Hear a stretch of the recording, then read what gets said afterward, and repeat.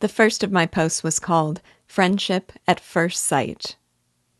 In the first moments they meet, Shane and Joe stand looking at each other in an unspoken fraternity of adult knowledge that is beyond Bob's reach. They are sizing each other up, and both in those moments make up their minds with finality.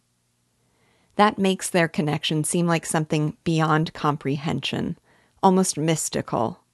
But is it? Consider how much we know about Shane just from the description of his appearance. He wears a silk scarf knotted around his throat. Where his clothes are worn, they have been neatly patched. His face is shaven, and when he is given the opportunity, he takes pains to clean himself up. There is dignity in this man, and you might say he wears it on his sleeve. There's also a supreme competency in every move he makes. Even Bob can read the endurance in his figure and the, quote, quiet power in its effortless, unthinking adjustment to every movement of the tired horse, unquote. He dismounts his horse in a single flowing tilt of his body, and when he remounts, he swings gracefully into the saddle. All his movements are deft, sure, and precise. Joe can see at a glance Shane's dignity and competency. But what does Shane see in Joe? If Shane's character can be seen in his clothes, Joe's can be seen in his property. When Shane's eyes flick over the Starrett homestead, he's taking in more than the lay of the land.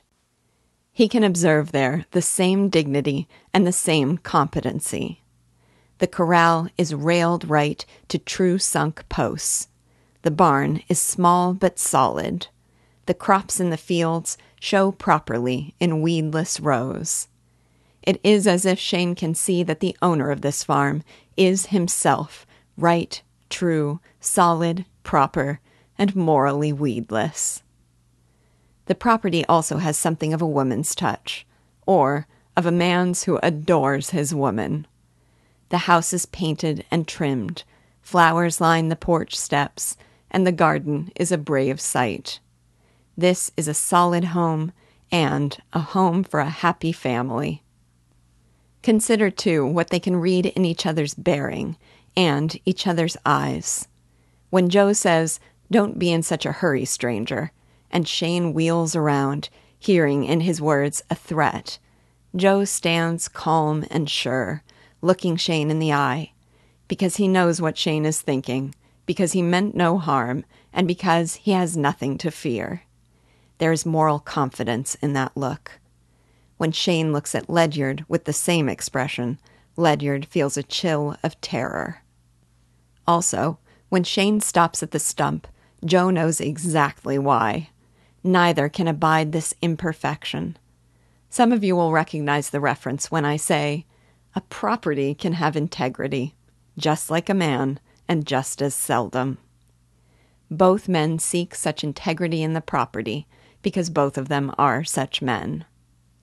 That is why, when Joe vows to Ledyard that he will, quote, take Shane's word on anything he wants to say any day of God's whole year, unquote, it makes sense. Each of these men can read each other's soul in his appearance, in his actions and reactions, and in his eyes. If you've ever read The Fountainhead, you might see a parallel here with the first encounter of two very important characters. If you haven't, I'll avoid spoiling that encounter here. I love Shane and Joe's instant kinship. And when I read, quote, Father was smiling, but he was having to blink several times together, and I would have sworn that his eyes were misty, unquote. Mine were misty, too. The next of my posts was called, He's Dangerous, but Not to Us. Shane is surrounded by an aura of mystery and of danger. As Bob watches Shane ride into town from a distance, he sees two cowhands loping past him, quote, stop and stare after him with a curious intentness, unquote. Shane's hat is not the familiar tan Stetson, but black, and worn low to shield his face. His eyes search endlessly from side to side, and his brows are drawn in a frown of fixed and habitual alertness. He rides easily in the saddle, but it is the easiness, quote, of a coiled spring, of a trap set, unquote. God, I love that line. Anything Shane perceives as a threat is met with a posture driven by instinct and frightening to behold.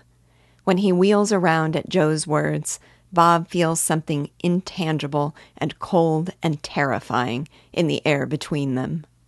Ledyard's insults bring that same chill.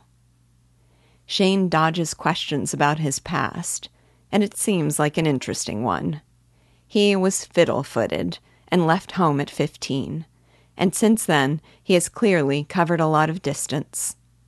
Ledyard has heard of him half a dozen times along the road, but he says that no one knows about him and no one can figure him.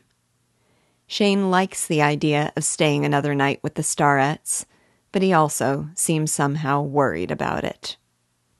And then there's that saddle roll. When Bob reaches for it, Shane's hand comes down in a gesture that says, "Don't touch." He's dangerous, but Joe has utter confidence that if he can trust you, you can trust him. The last of my posts was called A Sunlit Universe. From the moment this novel opens, I have the feeling of basking in warm sunlight. There's the warmth of the Wyoming sunshine, quote, so clear and sweet you wanted to run out and breathe the brilliant freshness, unquote. There's the warmth of this happy family, with father and son who would have painted the house 3 times over and in rainbow colors to please mother. Marion bustling about the kitchen, whipping up her special biscuits, and Joe eating them down to the last crumb.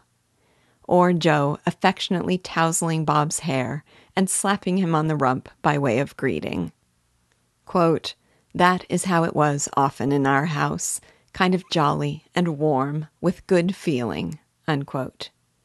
And there is the warmth of a benevolent universe in which you can know with certainty that a mysterious stranger is, quote, a man-like father in whom a boy could believe, in the simple knowing that what was beyond comprehension was still clean and solid and right, unquote. It is a world so bright that the sun shines even in the rain, quote, and the rain outside was a far distance away and meaningless because the friendly feeling in our kitchen was enough to warm our world, unquote. It's the sort of friendly feeling that makes a burly farmer misty-eyed. What a lovely way to start the summer in this sunlit world.